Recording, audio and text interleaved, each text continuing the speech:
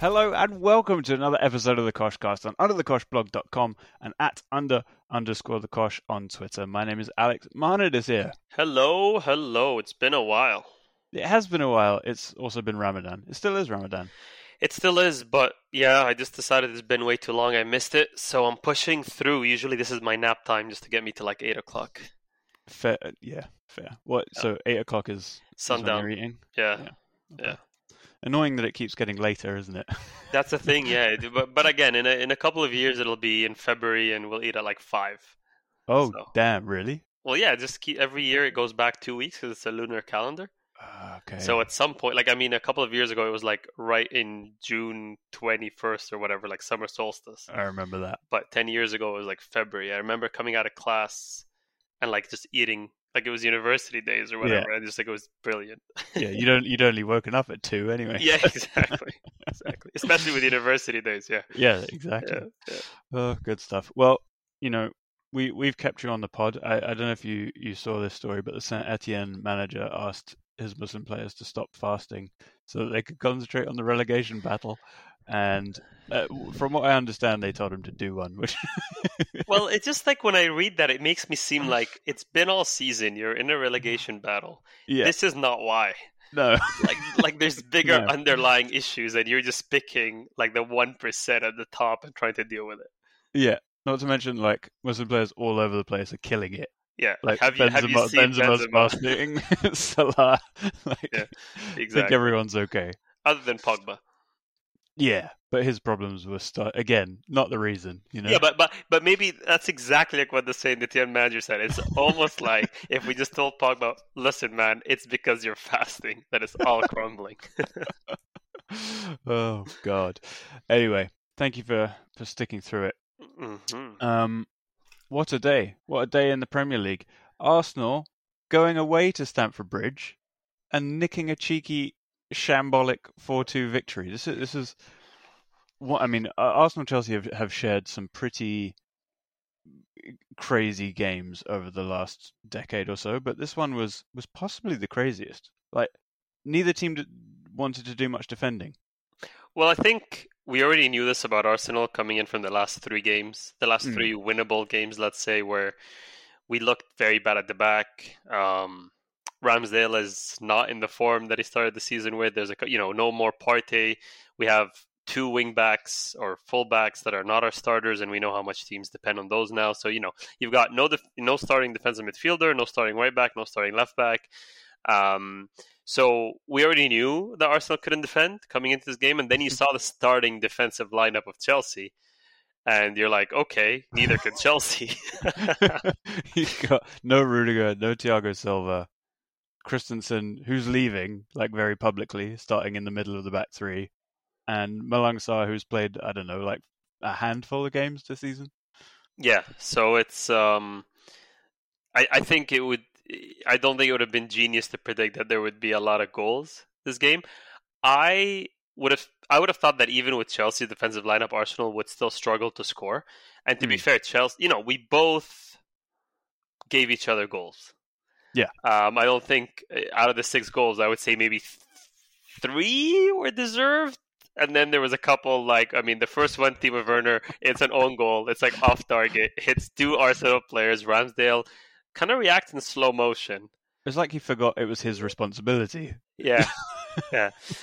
He's like, I'm only here to distribute from the back. I didn't realize I need to make saves. Yeah. But overall, that was like one of Timo's worst ever shots. And that is really saying something.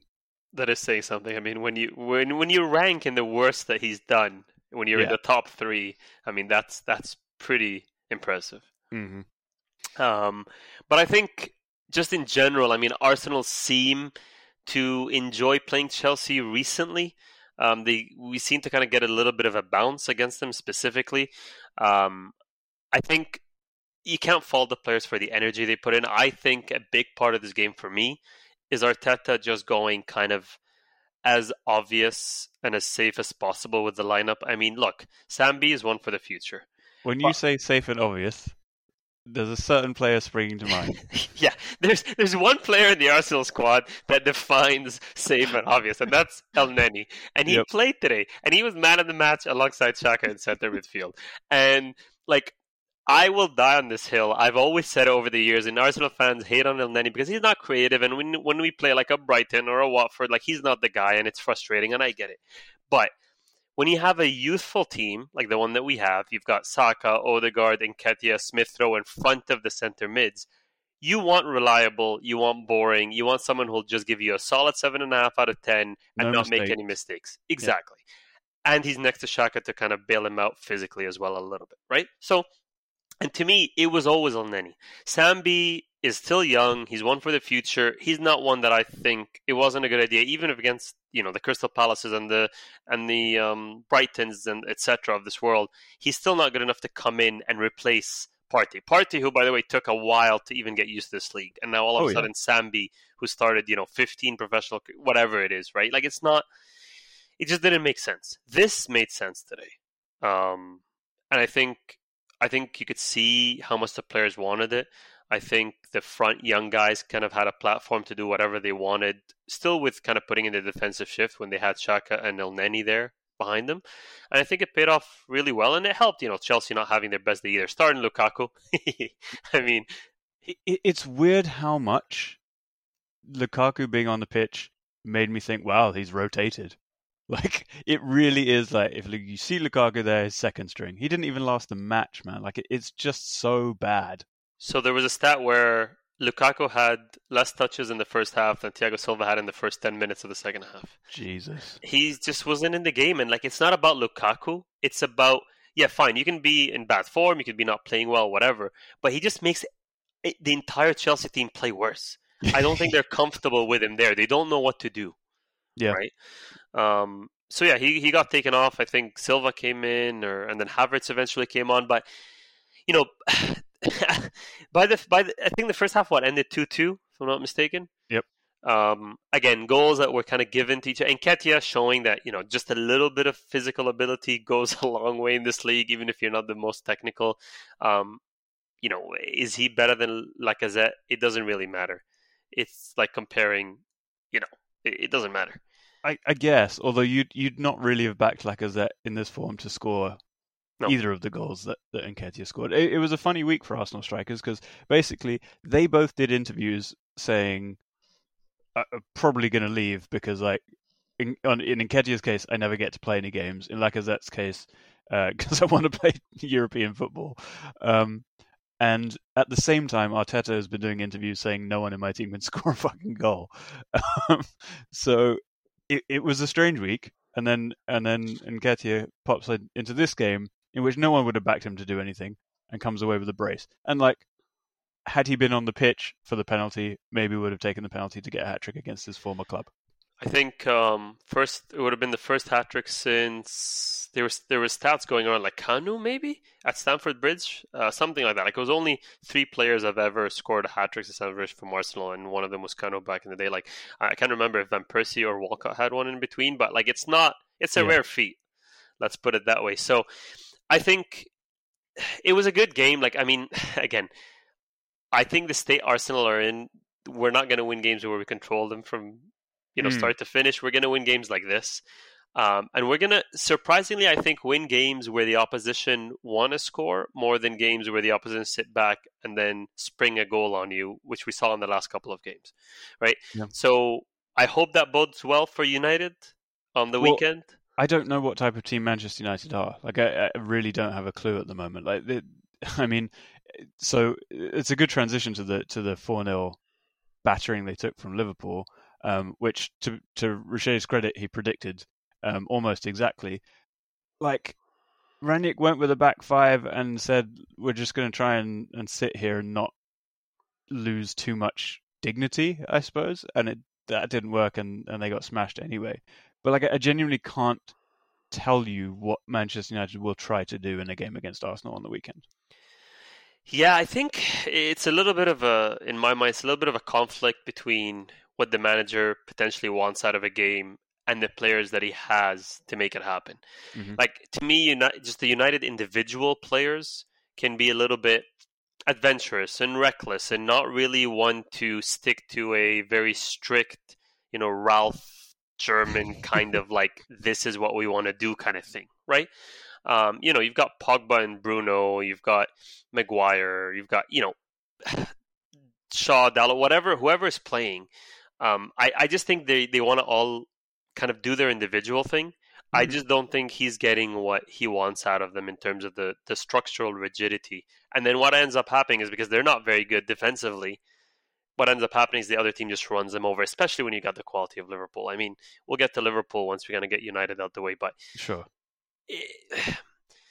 What was the plan? Like, the problem is this. Whatever the plan was, it went out the window 4 minutes in. Exactly. So then it's over. Like, it's like the players are like, well, we've talked about this for a week. Yep. And within 4 minutes, it's all a moot point. And literally Pogba was like, I'm not taking any further part in this. I do not want to be involved. I don't want my name associated with the rest of this match. I'm going off. Yeah. And at the end of the day, it's like, what is he going to do? Stay on and have Thiago run rings around him? No, thank you. Thiago had more fun than any professional player really ought to in a professional game. Like, I mean, he was literally laughing. And you could tell the body language. Even, you know what, I think I like to notice little things. And when he was receiving the ball, when it was like 3-0 and they were cruising, he would receive it like cleats on top of the ball, roll it into his path, look up, like look for the Hollywood pass. He was, like you said, just really enjoying himself. And to be fair to Thiago, he was memed. There was a lot of fun at the beginning of the season. Everybody knew how good he was. But banter is banter. People like to bring up Bundesliga tax. Fine. It's fair. It's fair play. He didn't start off really well. But again, we tend to forget that, first of all, it's hard to get used to the Premier League, but it's also hard to get used to Liverpool's intensity. It's like a double whammy almost, right? Yeah. Well, they have players. I mean, Fabinho, when he moved there, didn't start for 6 months. And he was like thought of as one of the best midfielders in Europe. And Klopp was like, no, you're not ready. And now he is. And now he's probably the best defensive midfielder in the world. Actually, we do have a question on this. So at real_LFC_fan says, special episode on why Thiago made you all eat your words. So yeah, like we just kind of touched on that. No one was seriously saying that Thiago was a bad footballer. But the idea man thing was very amusing. You just indulged in the banter. I think it's fair. Right, like when you get, because everybody knows how good Liverpool are. There's not a lot of banterous points about them. No, there's not much fun to be had. Yeah, when you find one, you go for it. Like they win every game, and then they make fun of people banter Klopp for doing fist pumps. It's like that's all you can find, right? Like there's not much. But yeah, no, he's been phenomenal. Him and Fabinho are an unbelievable kind of double pivot there, and you can see like even when Henderson, he's playing okay. He hasn't hit the heights of 2 seasons ago or whenever when he was almost like the best midfielder in the league for some reason that season. Keita's been good. Keita's been good. He's also started, it was funny and blah, blah, blah, all the good stuff. You look at Keita and to me, I always relate it a bit to Fred. I don't know why. I feel like similar signings, slightly obscure for a lot of money. No one was quite sure exactly what their role was supposed to be. Exactly. But Keita's kind of, Fred, to be fair to him, has been playing better recently, but he's also in a system that is a failure, right? So that's not all on him. Keita started off, again, memeable and all that good stuff, but he's really grown into the team, and now I think Klopp feels that he can play Fabinho and almost any two and get away with most games, which is a great luxury to have, I think, especially with how busy the schedule is. And I mean, no one needs to tell Klopp how busy the schedule is. They're actually like the depth at Liverpool. So the depth was an issue for a couple of years, where you'd say like the first 11 is unbelievable, and then after that is a bit of a problem. Really, for me now, the only position the only positions left that are questionable are, I suppose, right back, because after Trent you've got Milner, maybe Gomez, but he's injured a lot of the time. But he came on that game and killed it. Yeah, he had that one brilliant cross. And then Van Dijk, like they just look a different team when he's not playing. But to be honest, he's so good that I'm not sure there's much you can do about that. I'm really not. You can't have a sub that will come in and be just as good as Van Dijk. Like that's not realistic. You have to kind of work around it. But I think you're right. I think now with Jota, with if you want to call it Firmino as backup, or even just the fact that Diaz is a new signing, Thiago, Keita, even Tsimikas comes in for a game or two, does a job. Konate is a goal-scoring machine. Yep, he's not the best so far defensively, but again, still getting used to the league. He's young, etc. All that good stuff. I mean, you look at again. First, I always do associations. I associate Konate and the person I don't know how to say his name, Upamecano, whatever. Upamecano, yeah. Upamecano, right? I associated them as well. They were both kind of linked to similar teams, similar build, similar stature, that kind of thing. You see how much Upamecano is struggling at Bayern.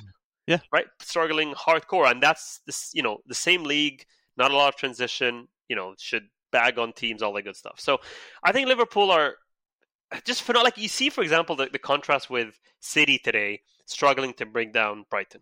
City will have these games. City will it was weird today. I was sitting there thinking, I truly believe that sometimes City struggle to score goals, which might be a crazy statement because they'll win 7-0 and then they'll grind the 1-0. Liverpool, I feel, are just constantly, putting goals on the score sheet, like easily. Yeah. No, Liverpool do seem to find it easy. I think something that they do really well is score goals in short succession and just kill teams off in that way. Like they'll often get one or two in a very short space of time, and that completely demoralizes teams, and then they're just open. In the first half against Manchester United, they scored 2 pretty quickly, and then they just kind of took their foot off the gas. And when they realized, like, Klopp shouted at Van Dijk at some point, and Van Dijk was like, "Yeah, fair enough." When they had taken their foot off the gas, and then they just immediately were like, "Right, we need a couple more lads. Like, let's go and take them." That third goal was literally just a matter of will. Decision, yeah. It was a decision. They were literally like, okay, this is getting a bit antsy. United United put together 3 passes. They're like, this is unacceptable. And they literally went, okay, we'll just score the third and then, mess about. Like, it was literally a decision. And you could see it. You could see them click from the horrendous by their standards, 10 minutes to like, all right, let's just get a goal and like completely kill this off. Yep. It did remind me of, probably less so now, but a couple of years ago when Messi would just decide like, all right, this game doesn't need to continue like this, so I'm just going to do something about it. Yeah, like Real Sociedad are getting way too much of the ball here. Yeah, they're getting a bit uppity. Yeah, yeah, Levante or whatever. But it was just, I mean, that first goal, second goal. Salah's goal, the team passing, and then Mane's little flick over Maguire. Like, Maguire was doing a 3-6. Like, no one, to be fair to him, in the entire world watching this game thought that was the next ball. No. Or really that Mane obviously gets plenty of assists, but he's not really known as as the final ball guy necessarily, unless it's like a square ball across the box for a tap in. Mm-hmm. You wouldn't necessarily have backed him to attempt that ball necessarily. Yeah, and Salah's first touch with his right, and he does that a lot. His first touch with his right to set it up for his left is underrated because it really sets him up for such an easy finish all the time because he has a really good touch with his right. That touch, I think a lot of good players, that touch takes him kind of across De Gea, and De Gea scrambles to it and gets it. But Salah, with his weak foot, slices the ball so it like stops dead right in front of him. Easy left foot finish. The first pass, Salah's assist as well with his right across the ball to who was it? Mane, I think? Or Diaz? I think it was Diaz, first goal. Yeah, Diaz. Again, not an easy skill with your weak foot. We've seen a lot of players mess that ball up. Like, he's not been playing fantastic by his standards this season, but this game, he stepped up again. And Mane playing center forward. Firmino's not playing the best. Jota can take a break, and now all of a sudden they have a new center forward potentially. They can play a false nine. A good player is a good player. Yeah, those 5, I genuinely think you cannot improve on that. I really don't think you can. Like, within those 5 players, you have everything, and that you'd say maybe you lack some kind of like target man, focal point kind of thing. But 4'3" Jota turns out to be one of the best aerial winner of duels in the league. So within those 5 players, they're actually terrifying. Yeah, and the problem is it's also a balance. Like, people can say, look, is there a better footballer, just stats or one-on-one to Jota? Yes. Is there one from Diaz? Yes. But as a group, you do not want to take that out. You don't want to put an Mbappe there potentially. That, as crazy good as he is, it might actually ruin the balance, right? So, and the fact that the thing is, Liverpool have such a clear identity that the transfers are also so clear. Like you saw Diaz, you watched a couple of YouTube compilations, you saw his first game, and you're like, "Yep, 100% should not play anywhere else but Liverpool." Yep. Just so obvious, right? But yeah, no, I mean, poor United. Like Liverpool just showed up, man. Liverpool just showed up, and it is what it is. I can't even fault them. Like it. No, I honestly, I mean, United are really shit at the moment, but I honestly think they'd have battered anyone, Yep. in that kind of form. City, I mean, for a long time today, it looked like Brighton might hold City, and it could have been the day that the title was decided, but City pulled through. And what are they? They're all level on points again, are they? Yeah, well, Brighton did some madness recently. Beat Arsenal, beat Spurs. Yeah. And, Yeah. held City to 0-0 up to, the 60th something minute. So that's impressive. Yeah, I'm wondering actually. So what they did really impressively against Tottenham on the weekend was they played with 7 midfielders, and they were just like, "You are not getting through this. We are a block. We are a unit. We're going to press. We are going to harry." Like they were just all over it. I wonder if they did the same thing today. I haven't actually seen. Yeah, the game, Mwepo has also been stepping up a little bit. He's kind of shining the last couple of games. A lot of energy, good technical ability, all the good stuff. So Basuma, I think, steps up in the big game. I mean, I obviously don't see Brighton week to week, but in the big games, like he's against always Spurs, he always stepped a up. presence. Yeah, he was big against Spurs. But yeah, City again. This is kind of one of those games where I talk about like struggling to score sometimes. Like, look, again, these kind of sweeping statements. Someone will find a game where it doesn't apply. I get it, but it just feels like Liverpool kill games early. Yeah. City can sometimes either go 9-0 or struggle to the 60th minute, and it starts to get like, ooh, is this the game? Right? With Liverpool, there's less of that feeling. There's always like, yeah, they're going to score, no issue. But with City, again, with that lack of striker, I know Liverpool also lack a striker, but they play to that really well. And they're also a much better team in transition. City, I don't know why, but it seems like the lesser teams come to City and go, okay, I'm just going to sit. Yeah. But they do it less against Liverpool. I don't know why. Maybe I just feel that that's the kind of the way they approach the game is slightly different with these two teams. I wonder. Yeah, I don't know. I honestly, I'm not entirely sure. I wonder if if you sit against Liverpool, basically what you're subjecting yourself to is 90 minutes of Trent and Robertson just whipping it in, and at some point that's going to go in the goal. I don't know. I'm not sure. But I mean, City. You mentioned the lack of a striker. Haaland is all but done. So we were talking about this midweek, and we said that we could see some adaptation problems, not necessarily to the league, because like the guy is as quick as they come. He's huge. There shouldn't be any physical issues. But we haven't heard that before. Yeah, really. Yeah. But we said that we could potentially see some adaptation issues to City. Like Haaland has not played for a team like this before. He's played, Dortmund. Was it Leipzig, Salzburg before that? Or was it Leipzig? I forget. No, Salzburg. Either way, direct. He's got space to run into, to clatter shots in behind. Like, this is going to be a very different proposition. Yeah, and I also wonder, like, the amount of crossing that City do. I mean, it's more recently. Let's say, like De Bruyne will put a couple in, Cancelo will put a couple in, so he'll get some kind of some action there. But I look, is he a great striker? It seems like it. I mean, he's still growing and he's still kind of.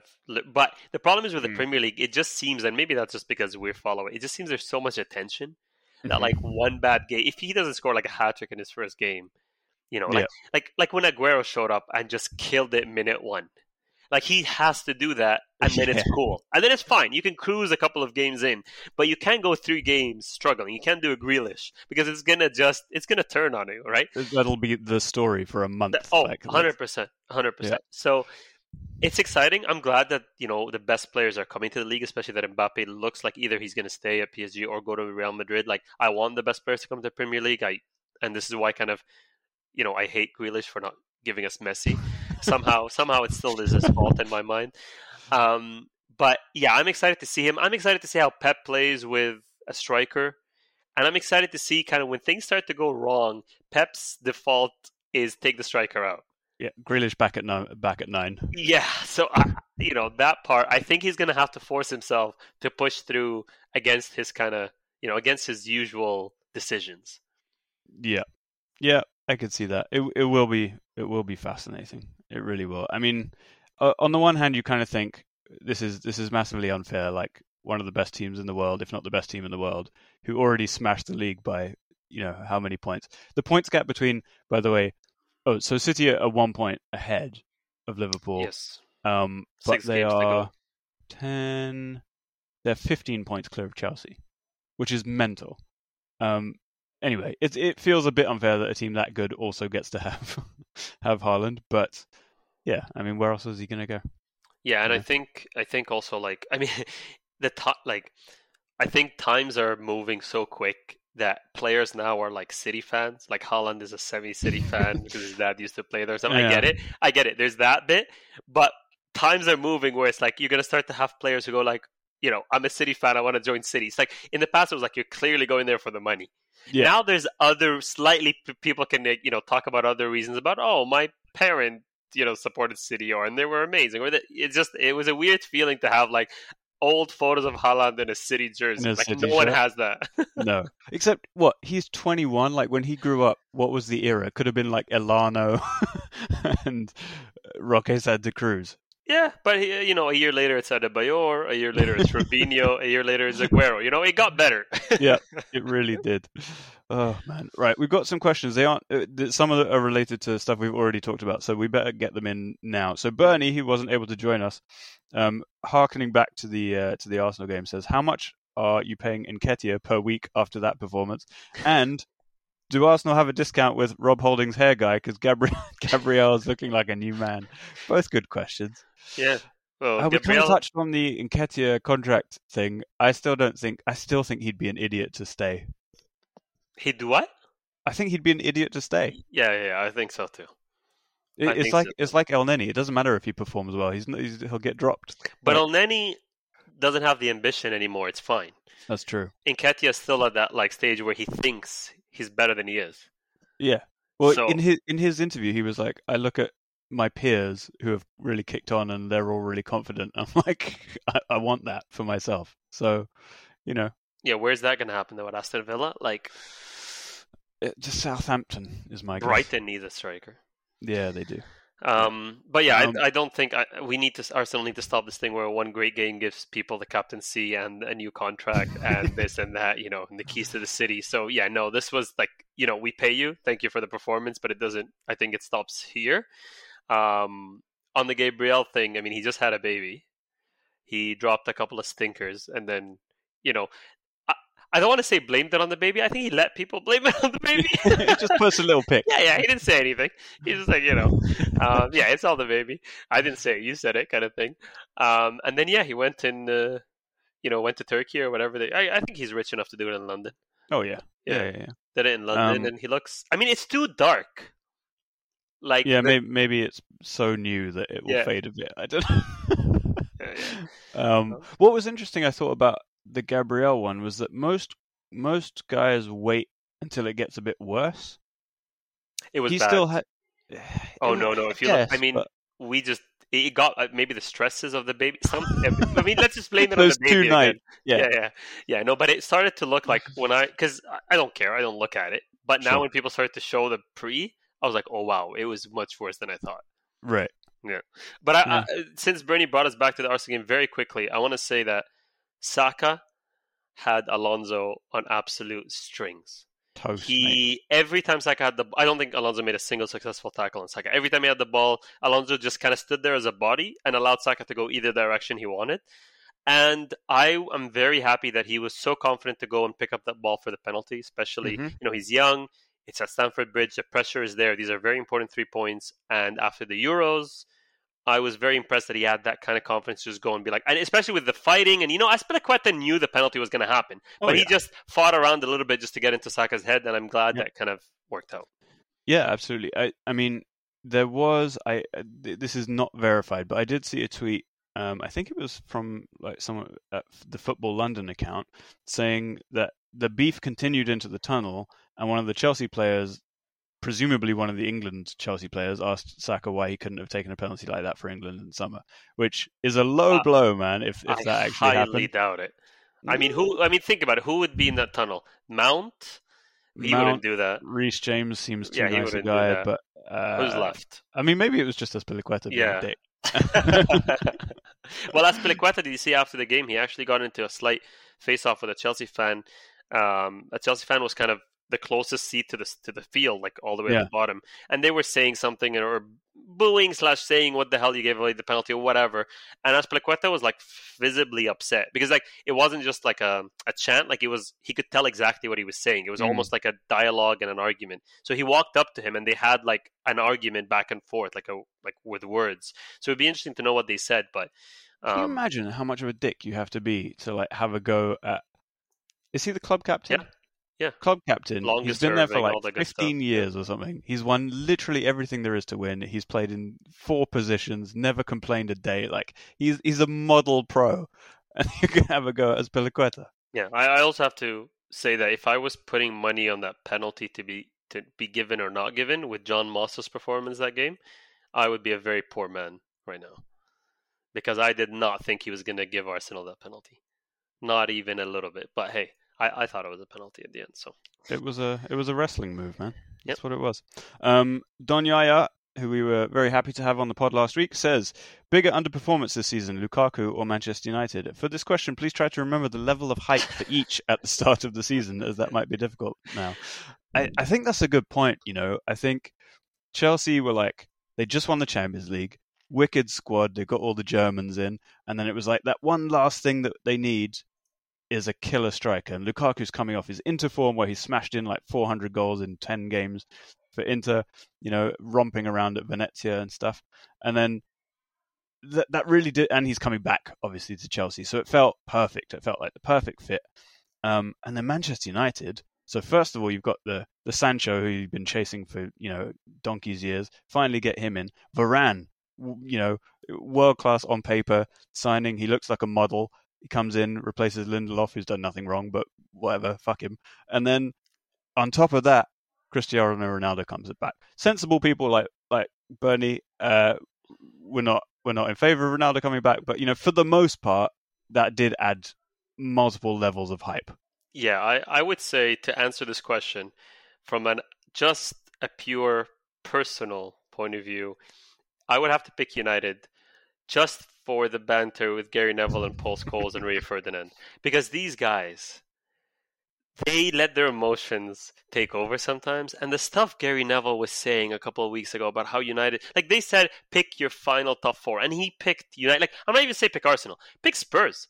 But like United, like you cannot see the issues that are coming. You like, so that's one, definitely. I just want to stick it to him. Paul Scholes sitting there in that interview talking about how United have a better back 4 than Chelsea. Like I just... Yeah, only because Chelsea don't play a back 4. I just can't. And then Rio Ferdinand and the all these stages, and like I just like think, you know, as much as Roy Keane is this grumpy old man, he says right things. He just says them in a funny old, like, I'm angry kind of thing, so people kind of laugh at him. But like, he says the right things all the time. He says how these players are not good enough. He says how what he sees is not good enough. Then you have Scholes, who like kind of sleeps through the game and then shows up afterwards and just says a couple of generic line items. Scholes already knows what he's going to say before he gets there. Yeah, the game is inconsequential. The game doesn't change anything. As long as United haven't won, he's just like, here are the 3 miserable things I've been saying for the last 20 years. Yeah, I will say it's United. I will say that they, with a Cristiano Ronaldo signing and 80% of the fan base going absolutely apeshit about it and stuff like that, I would pick United because, again, United was the entire club, the entire team. Lukaku is like one player, one cog in a team that was already, you know, champions of Europe. So I would pick United for sure. Yeah, I don't really have any strong feeling either way. Also, we're talking about, you know, Chelsea signings. Great tweet here by a Chelsea fan. You know, we sold Tomori, who's better than Søren Christensen, and Guehi, who's better than Søren Christensen, to fund Lukaku, who's worse than Tammy Abraham, who we also sold. Yep.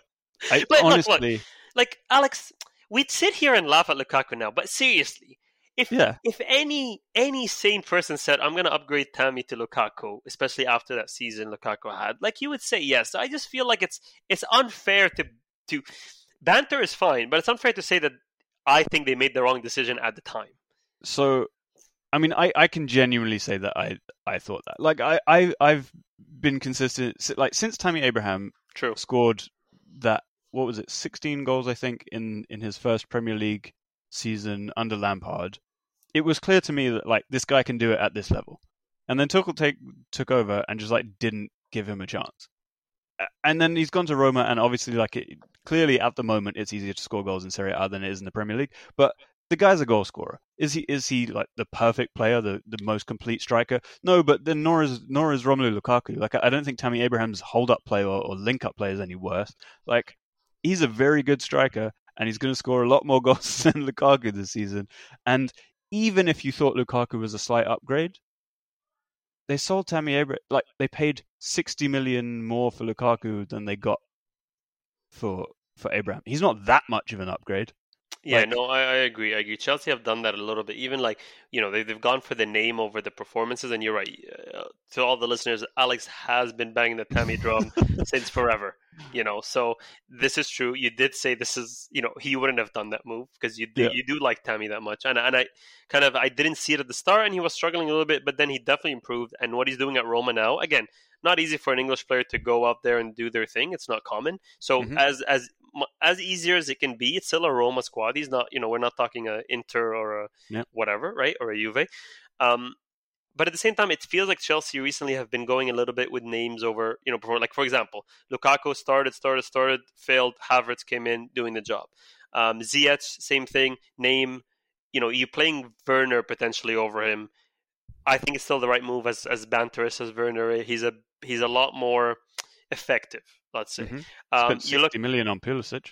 Exactly. You look at that. You look at Kovacic now taking over from Jorginho. Again, the performance over the name. And it's important for managers to do that because that's really what wins you games at the end of the day, right? So, yeah. Like I know Kante has had some injury problems, but he's been a substitute a lot of the season because he hasn't been that good, and Kovacic has been fantastic.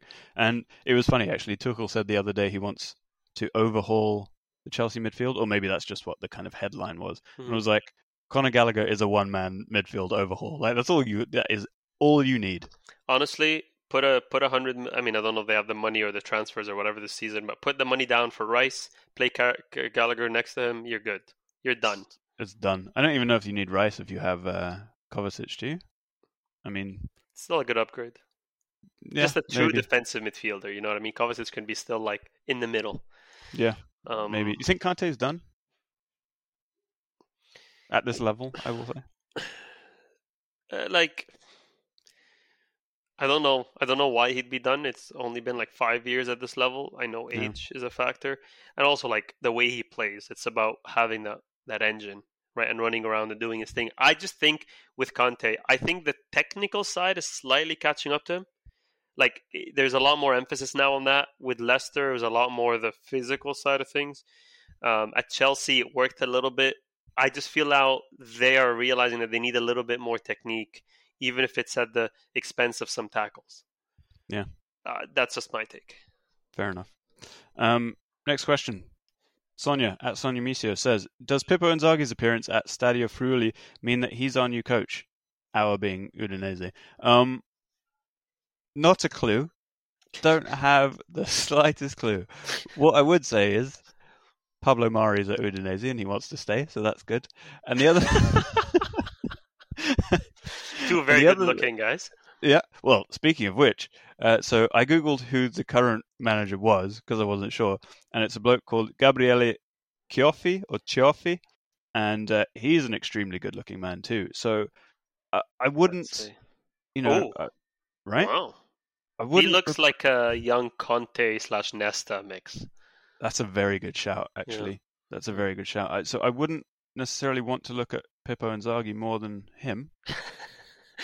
And that's how you hire coaches. Well, look, Udinese aren't going to do anything either way, so you might as well have fun with it. Yeah. Well, I wasn't expecting a Serie A question, to be honest. I was still in Premier League mode, but yeah. I mean, no. I don't think we needed a lot of Serie A knowledge to answer that one. No, clearly. I think it's more fun without it. Yeah. That said, Inter smashed AC Milan in the Coppa Italia the other day, and the race for the Scudetto is going right down to the wire, which is very exciting. It is, I think, the closest. I mean, other than Liverpool and City, I know they're close too, but I think there's 3-4 teams, or maybe 3. You can call it 3 teams that are potentially fighting for. You've got Inter are gonna.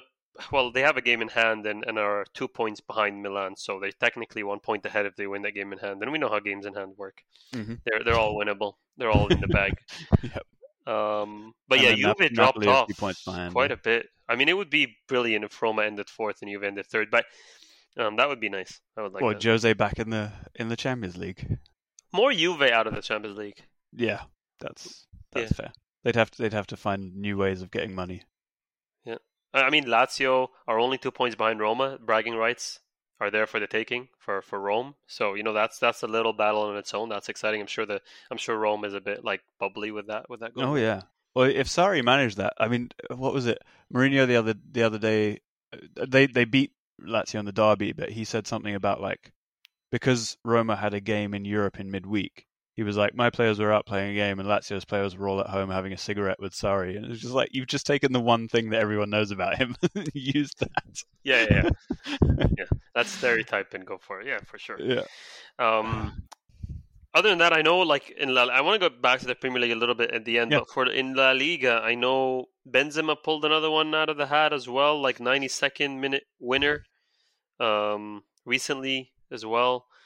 He, again, he's had what, a 25. And just because I haven't been on the pod recently, I just like to kind of just touch up on something that I almost crashed when I was listening to last week's podcast, where Bernie said that Benzema is the GOAT striker.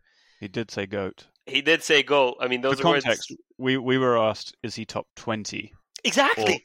That was my issue. The question was so easy. Is Benzema top 20? Yes. Yeah. Move on. But no, you guys had to talk about how he's the GOAT and this and that. I'm like, I'm sorry. I think Danyaya was in the pod last week. Yeah. He, thankfully, saved the moment by saying that let's just not forget about Suarez. He said it not forcefully enough for me, but I get it. He's the guest on the podcast. But if I was in his place, this whole thing would have been shut down. Like, come on. Benzema has 25 goals this season, and he's hailed as like the best player in the world. Suarez had a 40-goal season. But Benzema has like 36 or something, all comps. Anyways, we all agree Suarez is definitely the better striker than Benzema. And I will say this, and I always say on Twitter, the chronological strikers in our lifetime are R9, Thierry Henry, Luis Suarez. That's it. These are the top three chronologically in their kind of little eras. Next, could you put Benzema after that? But the problem is it's in the same era as Suarez. I know Suarez kind of stopped now, but there's only going to be like 2 more years of Benzema outside of the Suarez era. But like, if you want, you can put him next. You can put him above Kane and Lewandowski for sure. If that's the argument is always like, for me, Suarez is out of the argument, and then you can have your little banter with Benzema, Lewandowski, and Kane. That's kind of how I see it. So what I will say is, I mean, I don't feel as passionately about this as you, but Luis Suarez, career total, 725 games, 452 goals. Karim Benzema, 767 games, 399 goals. Benzema has played for an elite club pretty much the whole time. That said, Luis Suarez got to play against Norwich a lot, which really helped. Okay, you can see it that way, but you can also see it as playing in the Premier League for a Liverpool side that were not what they are today. I mean, he managed made them by Brendan what they Rodgers. Are. Yeah, exactly. So, no way. He went to Barcelona and killed it as well. I know, he's not the most professional. He didn't take care of himself. He got a little bit fat, whatever. But that has nothing to do with his ability. Yeah, that has nothing to do with ability. He killed it at Barcelona as well. Yeah. And at Ajax and everywhere he's been. That's true. And to be fair, Benzema did, help in the blackmail of a friend. So, if you're going to count the biting against Suarez, you really do have to factor that in.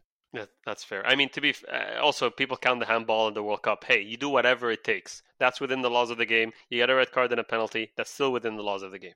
Yep.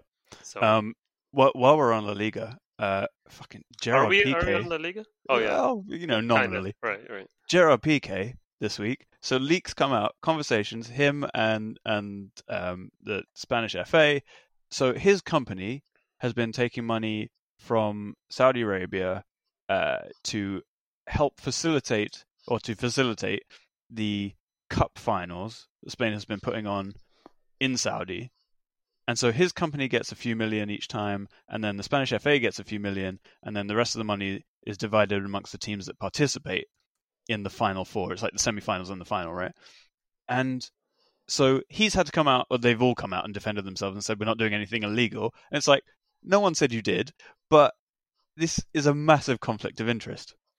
But like PK for a while now, I'd say the last 5 years has always had that aura of like a swindler a little bit. Like he had that aura recently of like, okay, football is kind of done, and I'm just kind of trotting along here, and I'm really starting to look at other stuff. Like he's always in the news for non-footballing stuff. He's diversifying his bonds. Exactly, he's diversifying his portfolio. So he's, playing a little bit in this company, doing a little bit with the league here, talking a little bit about like Basque independence. He's doing a little bit of everything just to be relevant in a lot of little realms outside of football. Yeah. He's like, when this is over, I might want to be prime minister. I might want to be sporting director. I'm just keeping the options open. Exactly. So I'm not surprised. He's had a little bit of that about him for a while now. Yeah. And he's like, well, listen, if you're going to bring Christensen in, I'm going to find something else to do. Yeah, good point. It's a retirement plan. Yeah. But, apparently the recordings involved, people slagging off Atleti players. And just the fact that, like, PK is involved in deciding where the money goes and to which team. Like, it's all just... Well, there was also the thing about, like, begging to be on the Olympics team. Mm-hmm. Because that's the only medal he probably doesn't have in world football, right? Which I get it from an ambition point of view. I get it. He wants the medal. But like, yeah, I don't know. It's a bit weird. Also, Piqué likes to talk, right? Piqué likes to be like, when they beat Madrid and he has the 5 in the air and he talks about it on social media after. Like, he likes to talk. Loves it. So it's not a surprise at all. Yeah. Whenever, wherever, Yep. The hips don't lie. Yeah.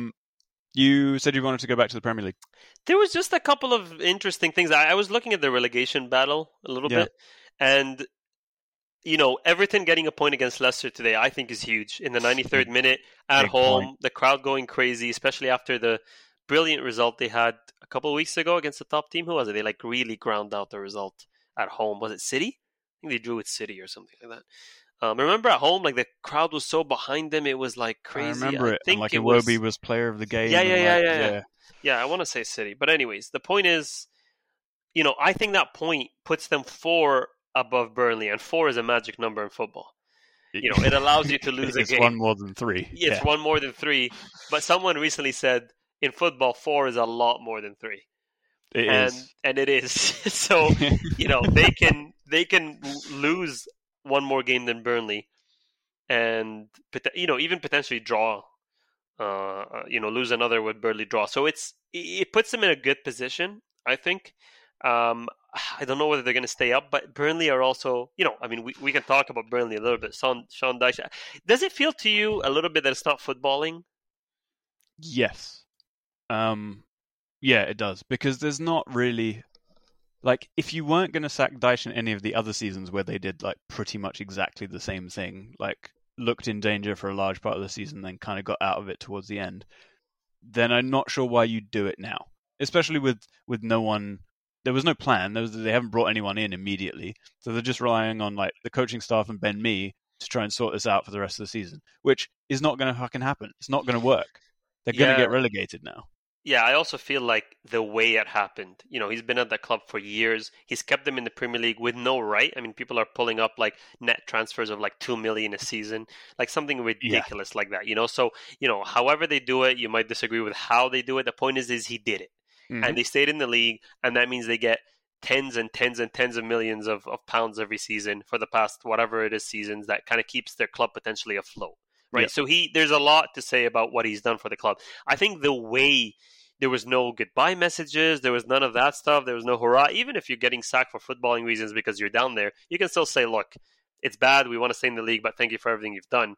I just feel like something happened in the back end, whether it's his fault, an altercation, maybe something, code of conduct issues. I don't know. I mean, seeing how he's partying right after that, it might be a code of conduct issue. That guy has not left the pub since he was sacked, and you have to respect it. Well, he's more of, that's who he is. Yeah. And then the part-time is the football manager. Usually it's the other way around. Alcoholic, an occasional football manager. Exactly. So, you know what? I think respect to him. It would be interesting to see who kind of goes for him, because I think he's got a good resume in terms of keeping clubs up and doing their thing. Like, I don't know. I'm trying to see, like, who's going to stay up and we'll need a manager, right? Like, well, Fulham are coming up. They're promoted, and you know that within probably 6 months, Marco Silva will have been sacked, and they'll be struggling to stay up. So Daishi, maybe Everton. Yeah, very possible. Very possible. Who else? I can't see anybody else. I mean, Brighton most likely will let go of them. I just see it as like a bit. The relationship is sour there a little bit. I feel. You reckon? It just feels that way with the fans potentially. Like I don't know. They're about to finish their highest ever finish. He said, and that's what he said. He came up and said, like, "Are you guys insane?" yeah, and he's right. Palace are flying relatively. Leeds to have a new manager. Villa, you think Gerrard will get another year? Yeah, I think you're probably looking at one of the promoted teams. Yeah, I mean, I don't think Dyche should settle for a championship club. Well, let's see who's coming up. I can't find the championship now. So you got Fulham and Bournemouth, and then one more, right? Well, Bournemouth aren't up yet, but they'll come up. Mm-hmm. I just don't see like any team coming up sacking their manager. Like it just doesn't make sense. Like so, it would have to be like a January thing. Huddersfield or whatever, That sounds about right. Yeah. We do have a question on Dyche actually. So Gordo at Gordo9020 on Twitter says, "Who would you rather narrate your biopic, Sean Dyche or Martin Jol?" So now that you said that, it's funny because the way Sean Dyche's name sounds like Martin Jol is always saying it. Like Sean Dyche. Like it just sounds so Dutch. I don't know. I just made that connection. But no, you're right. So if Sean Dyche's name was Sean Dice, then Martin Jol said it, that's what you'd get. Yes, you'd get Sean Dyche. Exactly. That's kind of what I meant. I think I don't want to hear Sean Dyche's voice. Here's a question though. Yeah. Who's writing the narration? Like, is it just their voices and someone smart is writing it? No. Someone else has written it. They're just reading it. Because I was going to say, I think if they're both writing it, Martin Jol will have smarter things to say, in my opinion. Agreed. Also, I'm not trying to hear about Brexit for an hour and a half from Dyche. So I would go with Martin Jol. It's the story of your life. It's just read by one of them. Well, my life isn't like hard enough to be read by Sean Dyche. Like it would be like went to work again today. Exactly, went to the supermarket. It would be like, why did you pick this guy? Like you're just going to work in the supermarket all the time. Just add some drama. Yeah. So I think Martin Jol, I'd like it to have like a European touch. Didn't Jol work in Egypt? Yeah, we laughed about that. Or did we make that up? He didn't work in Egypt, but you guys made up something about like owning a shawarma shop in Egypt. He didn't work in Egypt. Like I don't know why that came up. He managed Zamalek, or he was linked to Zamalek. No, I'm checking. I swear he managed them. Oh my god, his siblings. Okay, so Martin Jol's siblings. Al Ahly. What, Egyptian Al Ahly? Yeah. Oh. So we didn't make it up completely. There we go. Well, here's a better fact. Martin Jol's siblings are called Dick Jol and Cock Jol. No. I don't know what their parents, Annette and Martin, were doing, but like they named Martin got away with it, and then he got Dick Jol and Cock Jol. Like Dick is a name, fine, but you're having a laugh when you go, okay, my one of my sons is Dick. I'm gonna call the second one Cock. Like now you're just messing about. Nah, man, that's mental. This was like a red district kind of decision. Surely. Where were you born? Downtown Amsterdam. Martin must feel grateful every day. Yeah.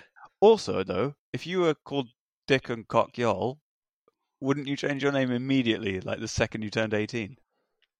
I feel like it's against the Dutch, like, culture. I don't know. I feel like this is the names my parents gave me. I have to stick it out. Nah, man. I mean, Cock Jol. Dick is quite a common Dutch name. Dick Advocaat, Dick Jol. Like it seems. Yeah, we found one other Dick. Good job. Well, when you have two, it starts to become a trend. Also, presumably his name is actually Richard. I don't know. No. No, it's actually just like yes, obviously they don't have Richard and Dick and Holland. It wouldn't change. It's Dick Jol, born in 1956. He's a Dutch football referee. Oh, Wow. he managed 3 matches during the 2000 UEFA European Football Championship. So he's in football too. Interesting. Let's see what Cock's up to. You would not tell the players your name. He's a manager. No, he's not. He's He should be a not very doctor. famous. It'd be Actually, he Dr. is. Cock. It says of the manager, Cock Jol. Wow. Okay. Unbelievable. Interesting. Very cool. You learn something new every day. You you really do. I think that's all I got, unless you got more Premier League stuff. Well, as I kind of went back to see what was going on, I just realized that Napoli and Roma actually played each other on Monday, a 1-1 draw. Yeah, last minute. So we were talking about equaliser how that's exciting. El Shaarawy, speaking of Egyptians or Egypt stuff. Yeah, I actually saw a stat around him flying about, which was like he's scored the most goals like in the last few minutes. And then I looked at when he comes on, and it's always the last few minutes. Like, yeah, that makes sense. Barcelona lost to Cadiz Nuts. Frankfurt in the Europa League. Europa League's actually going to be what? Frankfurt against West Ham. West Ham are really kind of holding down the fort there against the other 3 teams. So 2 German teams and a... Yeah. Yeah, and then you've got Leipzig against... Who's the other one? Yeah, I don't know. Interesting. Yeah, look it up. I was also looking at... I wanted to just do a quick mention for Eddie Howe and Newcastle. Because this is not just a relegation escape. This is into like 11th into the table, equal points with Brighton, a point behind Leicester kind of thing. It was a fantastic run since that January transfer window. And again, yes, they spent a lot of money, but really, it's Chris Wood and that right back and, Guimaraes. Okay, they're good players, but, they didn't go and sign Mbappe. Right, so at the end of the day, there's still a lot of work to do on the field, and I think kudos to them, man. Like what an escape, and some, right? Yeah, 100%. I think the biggest kind of kudos I can give to Eddie Howe is in some of the performances that we've seen, especially from them at home with St. James's Park rocking. In some of those performances, you've seen a glimpse of what they will be. You can see it, right? It's not that far off. Like if you're a mid-table team, they were a championship team at the start of the season. They made a few signings. Now they're a mid-table team. It's not going to take that much more to put them in contention for Europe. And with literally all the money in the world, I know there's FFP, so they can't spend it all at once, presumably. Although God knows there are ways around it. Like you can see the progress there. The question then becomes, how long is he the guy for it? I think that will be really interesting. Well, can he develop with them? Or does he just do the next step and then get replaced? I think when we talk about Newcastle, I feel like I don't see the rise as much as you guys. Like I see it as like a mid-table thing. I don't see like Eddie Howe being too small for that club. I feel like the ceiling, like they have the same money as a City and a PSG, but I just feel as a ceiling, I don't think it's that high. I don't know why. City weren't the biggest club either, but in my mind, City, I don't know. They made it happen, so maybe I just believe in it now, but I just feel... You mean in terms of what they can achieve? No, in terms of, like, the project ceiling. But they've literally got a bottomless pit of money. Eventually they're going to get it right, no? Like, even if they got... So the thing is, like, the money doesn't guarantee anything as long as you've got sensible people in place making the decisions. And from what we've seen so far, that is the case. Yeah, maybe I'm just thinking, like, I don't know if the pull is there for top players to go to a Newcastle. Like, with City, I know City were also a smaller team, but you've got the rivalry with United, and you've got that. Like, you've got a little bit more. I don't know. I just feel like, Guimaraes is the kind of level they're going to be able to get. I don't see them going too much higher. Just a gut feeling. Kind of, I'm sure it's based on some things in the background, but that's kind of how I feel. But it'll be interesting to see if, can they really push into Europa League positions and all that good stuff in the next couple of seasons.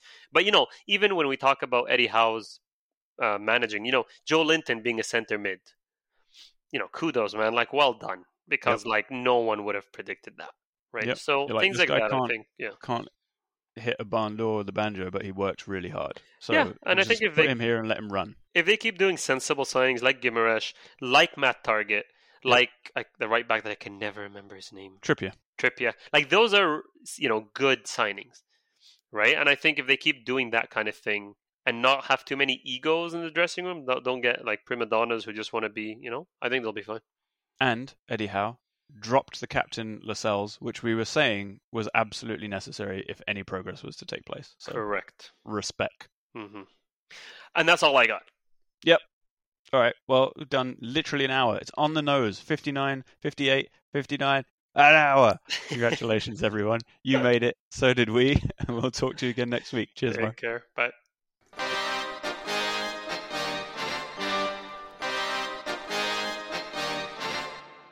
Thank you for downloading the Koshcast. Get in touch at underthekoshblog@gmail.com.